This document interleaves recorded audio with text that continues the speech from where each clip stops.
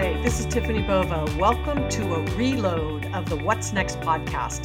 This is one of my favorite episodes, and I always like to bring those ones back that had a huge impact, not only on myself, but I got a lot of feedback from listeners just like you. I hope you enjoy this week's reload of the What's Next podcast. Hello, everybody. Welcome to this edition of What's Next on LinkedIn Live, and I have the absolute honor and pleasure to welcome Rajamannar to my show. Welcome, Raja. Thank you so much, Tiffany. And I must say, I'm so impressed. You got my name perfectly right. That doesn't happen often. Thank you. Well, I learned many years ago, I don't know, it was probably 14 or 15 years ago, I was meeting with an executive and I said his name wrong. And it forever stuck with me that sort of first chance to make that first impression and you sort of don't get their name right. And sometimes it's really difficult, so you just, you might just go, "Hi, Raja, nice to meet you." Would be better than getting the end wrong as well, right? But welcome to the show. Raja, it's really a pleasure. You are the CMO and president of the healthcare business at MasterCard. You've got a new book out called Quantum Marketing, which I'm excited to talk to you about. But before we get into that, there's so many people that I get the opportunity to speak with who want to have a career in marketing. And I think they don't even understand what that means or how to do that. So if you wouldn't mind indulging me a little bit and our viewers a little bit, talk to me about kind of your journey of ending up as the CMO at such an amazing brand like MasterCard. So Tiffany, in fact, I had a very eclectic career. When I started my studies in undergrad and postgrad, I thought I was going to be into environment in a big way. So I studied environmental engineering in undergrad, and I did my MBA in environmental management. But in the internship between the first and second years of my MBA, I had an opportunity where I overheard some conversation between two executives of that company. They were struggling to get an advertisement right. And I said, "Why are these guys struggling? It should be so simple." And I just drew a small ad and gave it to them. And they fell off their chair. They said, "This is amazing." So, and it went on to win some awards. And I said, now probably this is where I should be. When you get that kind of a recognition and encouragement very early on. So fast forward 36 years, I'm still in that field of marketing. I spent roughly half of my career managing business P&Ls and other half heading up marketing, and sometimes both. Like, for example, today at MasterCard, I'm managing the P&L for healthcare, but I'm also the chief marketing and communications officer for the enterprise. And I had moved around the world. That was one very important thing for me, which is to be exposed globally and have experiences around the world. So I was in India and I worked for companies like Asian Paints and Unilever. And I was then in Middle East and I was with Citibank, and I was there with Citibank for 15 years in Europe and in the United States. I was the chairman and CEO of Diners Club. I moved to healthcare, and from healthcare, I came to MasterCard almost now 8 years back. So this has been roughly my career journey, but it has been a wonderful journey, and I hope it will continue this way for a number of years more to come. And I would say it has been a rich set of diverse experiences that I truly cherish. And I think that's what's really important, right? The message is it's a rich journey of experiences. It isn't one thing, right? Or it isn't one moment. It's this combination of all kinds of things, especially when it comes to marketing, because I think along the way you pick up, right, insights and understanding of kind of what the craft and art of being a marketer even means and the value it brings to a brand. Especially, when you think about MasterCard, you think about the priceless commercial, right? Like, and how many times I've said that when someone says, "Well, what do you think about that?" I'll say, "It's priceless." And in the back of my head, I go, brilliant, right? MasterCard does something, one word, simple, one word. And so it can be so powerful. But I think we're now in this place where we're kind of at this existential crisis when it comes to marketing. Trust is at an all-time low. There's a lot of noise out there. People are trying to sort of raise the brand value that they have. And how have you approached it? And what have you found got us to this point? See, actually, if you look at marketing, it has gone through an interesting journey. And somewhere in the mid 90s, with the advent of internet on the one hand and data analytics on the other hand, marketing really shifted from being a pure right brain field to now becoming a right and left brain field. Because most of the marketers were more from the qualitative side of the house, they started struggling with the technology and data, and that's an alien field to them. But marketing started really getting a lot of traction because of these two, and a different breed of people started getting into marketing. I think ever since, marketers have struggled to keep pace. They are not been able to keep up with the development, so much so that literally their agenda has been taken away from them, and now it is driven by the technologists and the data scientists, which is rather sad. But why do I say there is an existential crisis? Is because on the one hand, there was a survey that was done by McKinsey, I believe, which said that more than 70% of the CEOs across various companies said they have no confidence in the capabilities of their marketing department or their CMO to drive business growth. That's a disaster. Number two, many companies have done away with the role of a chief marketing officer. Yes. And these are not some obscure industrial companies, but they're the likes of Johnson and Johnson or Hershey's. They don't have CMOs anymore. Third, marketing, classically defined, was the 4 Ps of marketing. Now, marketing doesn't handle product in many companies. They don't handle pricing in many companies.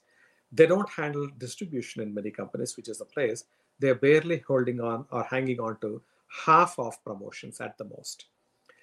And marketing, what's happened therefore is getting fragmented, and those fragments are being given to people outside of marketing. And that is an existential crisis, unfortunately. The last point I would say is because the demands on marketing have gone up so dramatically, the CEOs and the CFOs, when they ask the question, we are putting in millions and millions of dollars behind your marketing campaigns, what are we getting in return? Unless the marketers are able to respond in the same language, i.e. finance or business language, they seem like fluffy folks. They're saying, oh, my brand awareness has gone up and my net promoter score. By then you have lost them, and you also have lost your credibility with them. And that's a crisis we are in right now, and something which needs to change. Well, I love the fluffy. That's awesome. I think I might quote you on that. But, I grew up in my career on the selling side. And so, there's always this debate, sales and marketing, the friction between the two, who owns what and where. And, salespeople, with all respect, would say, what does marketing do for us? And marketers would say, what does sales do for, we could do it without them, that sort of dynamic, right? And I remember when I started managing both, and I would argue with myself, which was, like, you don't do anything. No, you don't do anything, right? But what I've definitely seen with this advancement of technology is understanding not where one starts and stops, but more how they actually flow in and out of each other, right? That there's so much power in it. But the other thing I find is that the service, kind of customer service, being potentially left out of that equation, right? Because sales and marketing and the enablement that happens there. And then customer service is sort of something that's someone else's responsibility, right? Going back to what you were just saying. How do you think about that triangulation of those roles within a company and pulling them together? So I'll give 2 examples, right? At the beginning of my career, when I joined Unilever, and I thought I was a marketing whiz kid, and I was a valedictorian. Theoretically, I was very good at marketing. But then when I joined Unilever, they said that you have to start your career first in sales. And unless you're a good salesperson and understand the dynamics that happen on the street, you will not be able to be a good marketer. I went with a lot of reluctance into sales because I somehow felt that sales was for the less cerebrally gifted people. And people only had the gift of the gab, so to speak. But those wrong notions got completely shattered. And I said, my God, this is what sales is. And then I started seeing the connections between marketing and sales. And that initial stint of me spending in sales really stood me in excellent stead for the rest of my career. That's one. Now today, and you're absolutely right, you need to triangulate things and connect the dots.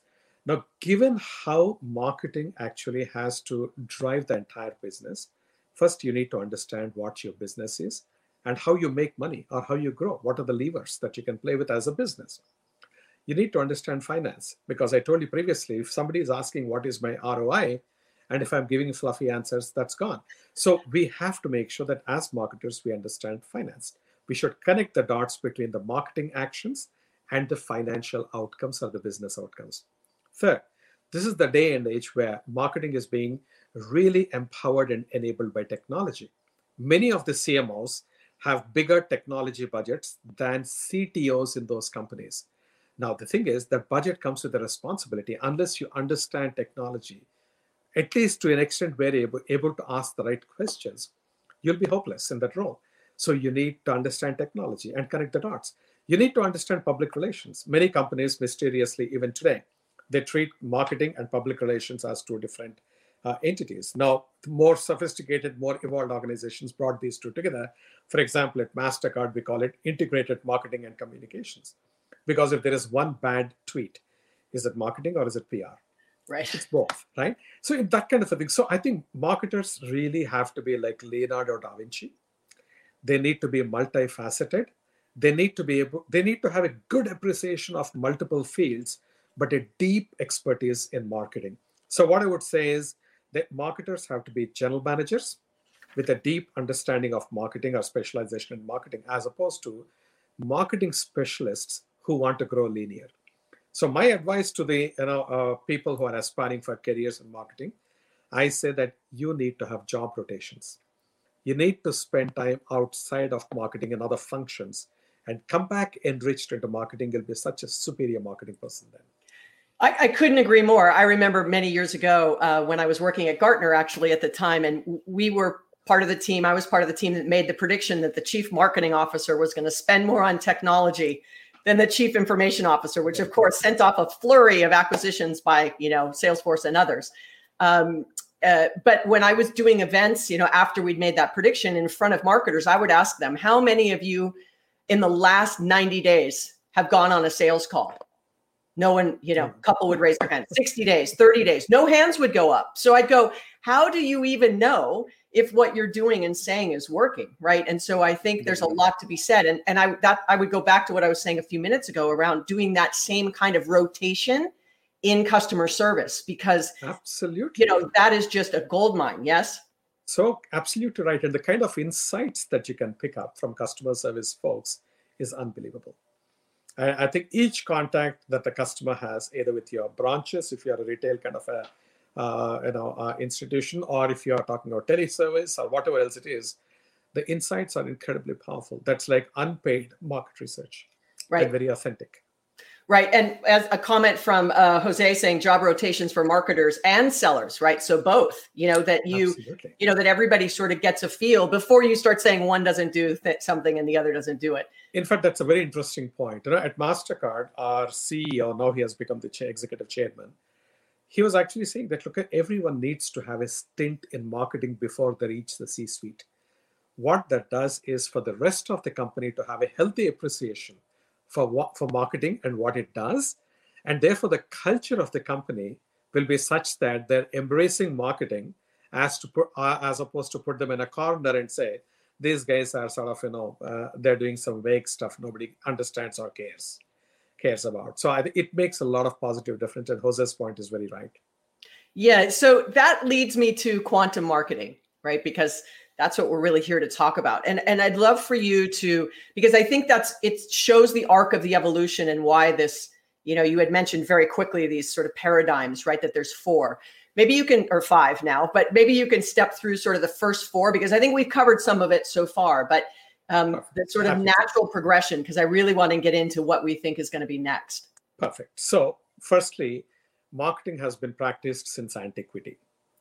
Right. And you'll be surprised that there were lots of techniques that were used, whether using of logos and things like that from God knows when. The key thing is marketing in its initial paradigm, or the first paradigm, for centuries literally was focused on the product. I create the best product, give it the right value, package it well, consumers will come and buy it. Why will they not? After all, they are intelligent, rational, logical thinking human beings. That paradigm existed for a number of years. However, number of centuries actually. And after that, suddenly marketers have discovered the joy and pleasure of what is psychology, what is sociology, what is anthropology. And this, my God, actually people don't really decide logically or rationally. They do it more emotionally, whether they admit it or not. So that was paradigm two. And paradigm two, then you have to tell stories that are really pulling at the heartstrings. And that storytelling got really vastly enhanced thanks to radio and to television, two technologies which pushed paradigm two to its peak. Then, in mid 1990s, when the internet was born, people could reach consumers or prospects in a very different way, almost instantly. Plus, data analytics got democratized. Till then, data used to be in the realm of nerds, geeks, economists, and scientists. But suddenly, marketers discovered that, oh my God, this could be very powerful for us. So, internet and data analytics totally changed the face of marketing.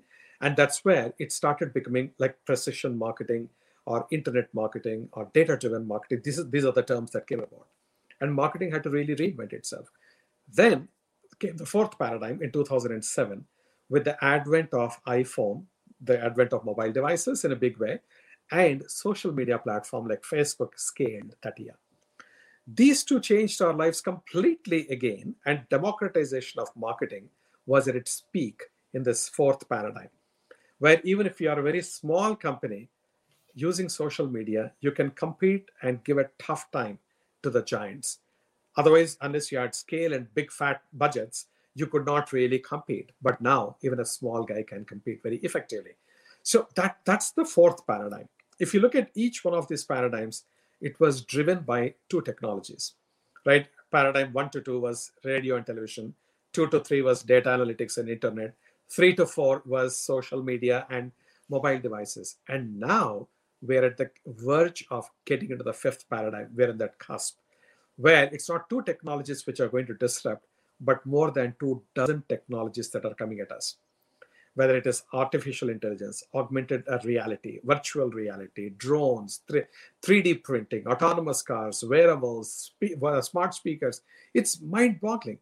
The number of things which are coming at us is so crazy, and each one of them is going to impact marketing in an unprecedented fashion.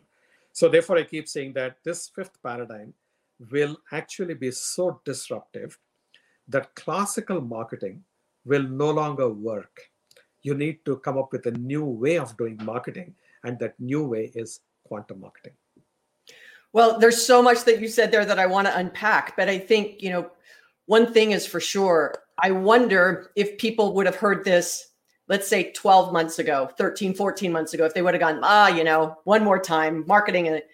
And then a pandemic hits. And then over the last, 14 years, it's become this homebody economy, right? Where everything is happening at home. We're working and educating, depending on where you're listening to this in the world, from anywhere.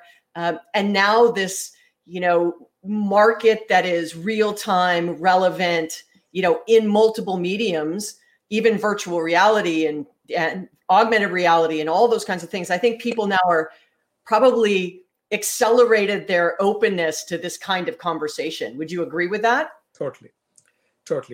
What I feel good about is I started writing the book before pandemic and made a bunch of assumptions.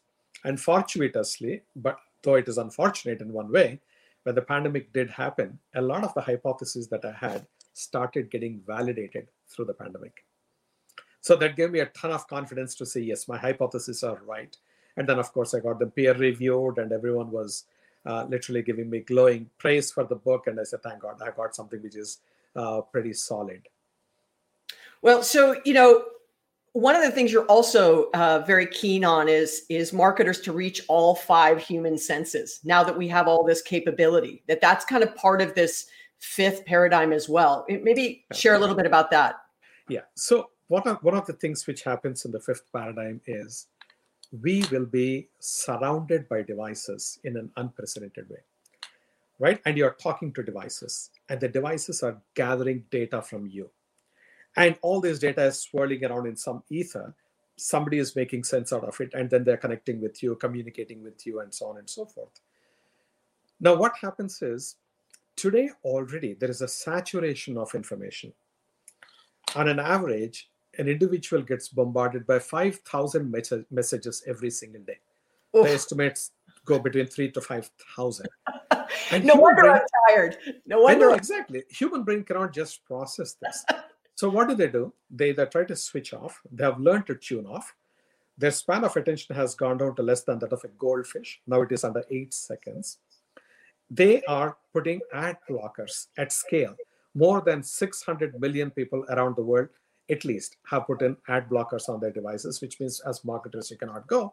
And finally, they are paying money today to be in ad-free environment at Netflix and the premium channels of Hulu or Amazon Prime or YouTube Red and so on. So when consumers are being in this kind of a scenario, what you need to do is you need to find ways to connect with them in unconventional ways. So far, we are addressing them only through the sight and sound, so to speak, at most. Both of them are not optimized the way they have to be, or they could be optimized. So what I'm saying is people have 5 senses through which they receive information and their brain processes. As marketers, why are we only focusing on the sight and sound? Why not taste? Why not scent? Why not touch? And then we started looking at, for example, at MasterCard, we said, how can we bring the sense of taste to MasterCard's marketing? Now, if you want to be very literal about it, you say, I'll create credit cards which you can eat. No, we're not creating biscuits, right? But the key thing is, how can I bring in the aspect of taste into MasterCard's marketing? So we started actually creating thousands and thousands of tables around the world. We call them priceless tables in most exotic destinations, and serve such amazing food in an extraordinary circumstance that it gives a phenomenal experience for people, a priceless experience that's truly memorable and once in a lifetime. Then they start actually connecting. Okay, I got this great meal that day thanks to MasterCard, or I bought it through MasterCard, whichever way it is. Then we went from there to the next stage. We created our own restaurants. We launched 5 restaurants, which unfortunately we had to close down temporarily because of the pandemic, like all the other restaurants, but we'll come back after the pandemic is over. But we are creating a chain of restaurants around the world where you say these are priceless restaurants. So you go there, only a MasterCard card holder can go there, and the experience will be mind-blowing. We created macarons with ladure, right? And we call the taste of passion, the red color, the taste of optimism, yellow color, the 2 colors of MasterCard, right? We started taking it, and the kind of response we have been getting is unbelievable because people are processing information. They're creating an association between a pleasant experience and your brand. So it's not like literally making a credit card edible, but it's actually giving experiences about taste in conjunction with your brand. So this is one of the ways that's multi-sensory branding, right? Or multi-sensory marketing. So companies should look at all the 5 senses. And we are actually gradually going to hopefully one day go to all the 5 senses, but right now we're at 3. Well, I love that because I've been saying for many, many years, it's a quote I often use, that people will remember the experience much longer than the price they paid. Absolutely. Right. And Absolutely. So, what is their annual fee? I don't know. How much was the dinner? I don't know. It was priceless. It was amazing. The experience was amazing. And so that association is absolutely critical. And I think that when I talk about customer experience, right, being the next competitive battleground, here's an exact example. Right? How do you compete? Are you going to compete on interest rates? Are you going to compete on fees? Are you going to compete on having a metal card versus a plastic card? Or are you going to compete on the experiences that people have because, right? There you go. That's exactly it. Yeah. That's exactly it. Any physical feature can be replicated or even bettered. But once you occupy an emotional space in the consumer's mind and heart, very difficult to be displaced. So what do you think the role is of marketing, in sort of where we are as a society, this kind of inclusive marketing and using it in this kind of authentic and transparent way? Because I think that that's really critical in this fifth paradigm, right? That if you're going to start to go to all these you have to be really sensitive that you're not just doing it for the sake of doing it, that you're really doing it from a value-based, place. Totally. And so do you have any thoughts there? Absolutely. So in fact, I wrote a couple of chapters only on these topics: ethics and integrity and purpose-drivenness, right? A chapter on each one of these.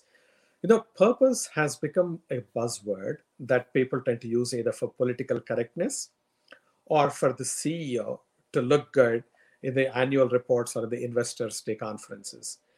Now, that's not what purpose is, right? Purpose is to really have a mission, a reason why your company exists, and to pursue that purpose with passion and bring it to life through your marketing activities on one hand, and two, through how the organization in total behaves.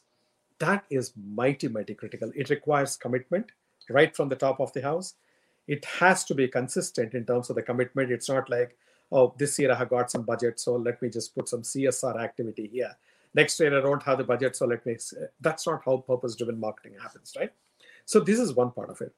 The other thing I would also say is there is a lot of confusion in people's mind between what is purpose and what is a cause. Yeah. So they say, I'm doing cause marketing. Now, cause marketing is not purpose. Now, if I were to look at purpose as the North Star, your campaigns, including cause marketing, are the roadmap to get there. That subtle difference is very critical. And if you have the right causes that you're putting your might behind, that all ladder towards that particular purpose of the North Star, that's when the company works very, very well. Now, the beauty is, in the fifth paradigm, because of the democratization enabled by technology and data, competing becomes very difficult. One is experiences, as you rightly said. The other one is trust. Trust is going to be one of the biggest differentiators amongst the brands as to why consumers will prefer one brand versus another brand. In order to engender or create that trust, you need to really be actually demonstrating that purpose-drivenness, whether it is supporting the community in a genuine way, not for political correctness, or not for temporary convenience or just to ride a wave. So, for example, if you talk of Black Lives Matter or in solidarity, call it whatever the campaigns they are, you don't do it just because you're expected to do it's the right thing to do. You have to believe in it and then do it consistently and boldly take a stance. And you do it consistently, consumers will start trusting you, and this is something which you have to earn over a period of time. When you do that, your brand will stand head and shoulders away from everyone else. Plus also to attract the right talent, particularly the new generation, the Gen Zs and the millennials. These folks want to work for purpose-driven companies. They are willing to take pay cuts to work for such companies. The satisfaction scores of employees are highest in these purpose-driven companies. So I think this is where the future is going to be. So it's not just a nice to do, to look good kind of a scenario, but this becomes an essential part of your marketing mix to actually give back to the community and to support the causes that the community cares about that are consistent with your brand values. Listen, you just nailed that. Like, I can't wait to make that a soundbite, because I often get asked that question, the purpose over profit and business being the greatest platform for change. You clearly, I work for Mark Benioff, that's sort of core to who we are. And you've worked for Unilever, and they're very much now, it's very much around those same kinds of concepts. And MasterCard. And MasterCard as well, right? Which is absolutely a purpose-driven company. And, many companies, for example, by the time they form a nice foundation, they say, we are done with it. Now, MasterCard's foundation is the largest corporate philanthropic organization in the world, with more than $35 billion in assets. But still, in addition to that, we as a company do a ton of cause marketing, all laddering back to our purpose. That's excellent, right? And that's the kind of thing people look for to make sure that it's authentic. So Raja, well said. Well, I've got a question as we sort of come to the end of this from our audience who's watching us today. So thank you, Anna. Here's the question: is how do we help our change fatigue leaders embrace the upcoming change in marketing? How do we train and change the leaders? Train the leaders, you are saying, right? No, she's saying there's been so much change happening that people are fatigued. They're fatigued. Okay.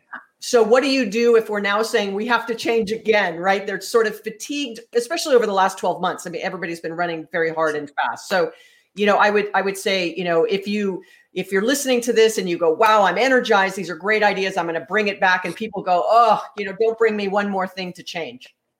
So let me start saying facetiously and then go to the real thing. Facetiously, read my book. That's what you need to start with.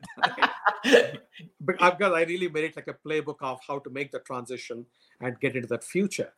But on a serious note as well, which is, I think marketers have to first and foremost educate themselves rapidly. as in today. I spend 5 hours every weekend dedicated only to learning new things, because that's how rapidly the field is changing, right? Have mentors or have reverse mentoring or read a lot, do whatever, but learn. The areas like AI, AR, VR, you cannot afford not to know them. So learning is the first step. Number two, you have to absolutely make sure that you are surrounding yourself with teams or people who understand different aspects. So individually, you may not be 360 degrees on everything, but collectively as a team, you have got everything that takes, and you have to work together and coalesce together as a team. That's going to be critical. Third, you need to have partnerships, whether it is your agency partnerships, technology company partnerships, or whatever be the partnerships. You cannot survive and thrive alone. You have to take these folks with you. I would say these would be the top three, and start educating your CEOs. Make them your allies. Make them evangelize your field in the company. Because when you don't get the support from your CEO in your companies, that's an uphill task. Cultural change is not going to happen easily. And if you, in fact, I have done this multiple times. When you get somebody from outside to talk to your management, the credibility is higher, even if they say exactly the same thing of what you have been saying. Understand these organizational dynamics and navigate them appropriately. Call subject matter experts and say, hey, can you please come and talk to my management team? Give it just talk or a lecture on something. And there are people who are fantastic who can do that. So take advantage of those. I love the 5 hour weekend, because I probably do that in a week, because that's just what I do for a living. I don't have a big day job like you do in the sense of running a marketing organization, right? And I say be a student of your profession, whatever that profession is. Absolutely. Listen to a podcast, read, whatever your sort of learning tools and your way of learning is. And so I love that. I love the allyship and the reverse mentorship. So what that means is, if you've been doing marketing for a long time, have somebody who hasn't been doing marketing for a long time tell you what it's like to try to do marketing today and learn from them as well. And I think that this has just been so rich with so much information. Raja, thank you. I'm excited to finish your book, Quantum Marketing. Everybody can see sort of the cover of it in the top right. I'll also show here, if I may. There you go. This is the book. It'll be a lot clear, hopefully. Yes. There you go. There you go. So thank you, Raja. Anything you'd like to sort of leave us with here today? Because we've just had such a great conversation. I could keep going, but in respect of everybody's time, what would you like to close us out? Thank you, Tiffany. I'll only say just two small points. Number one, what you always might have dreamt as a marketer, you could do it tomorrow.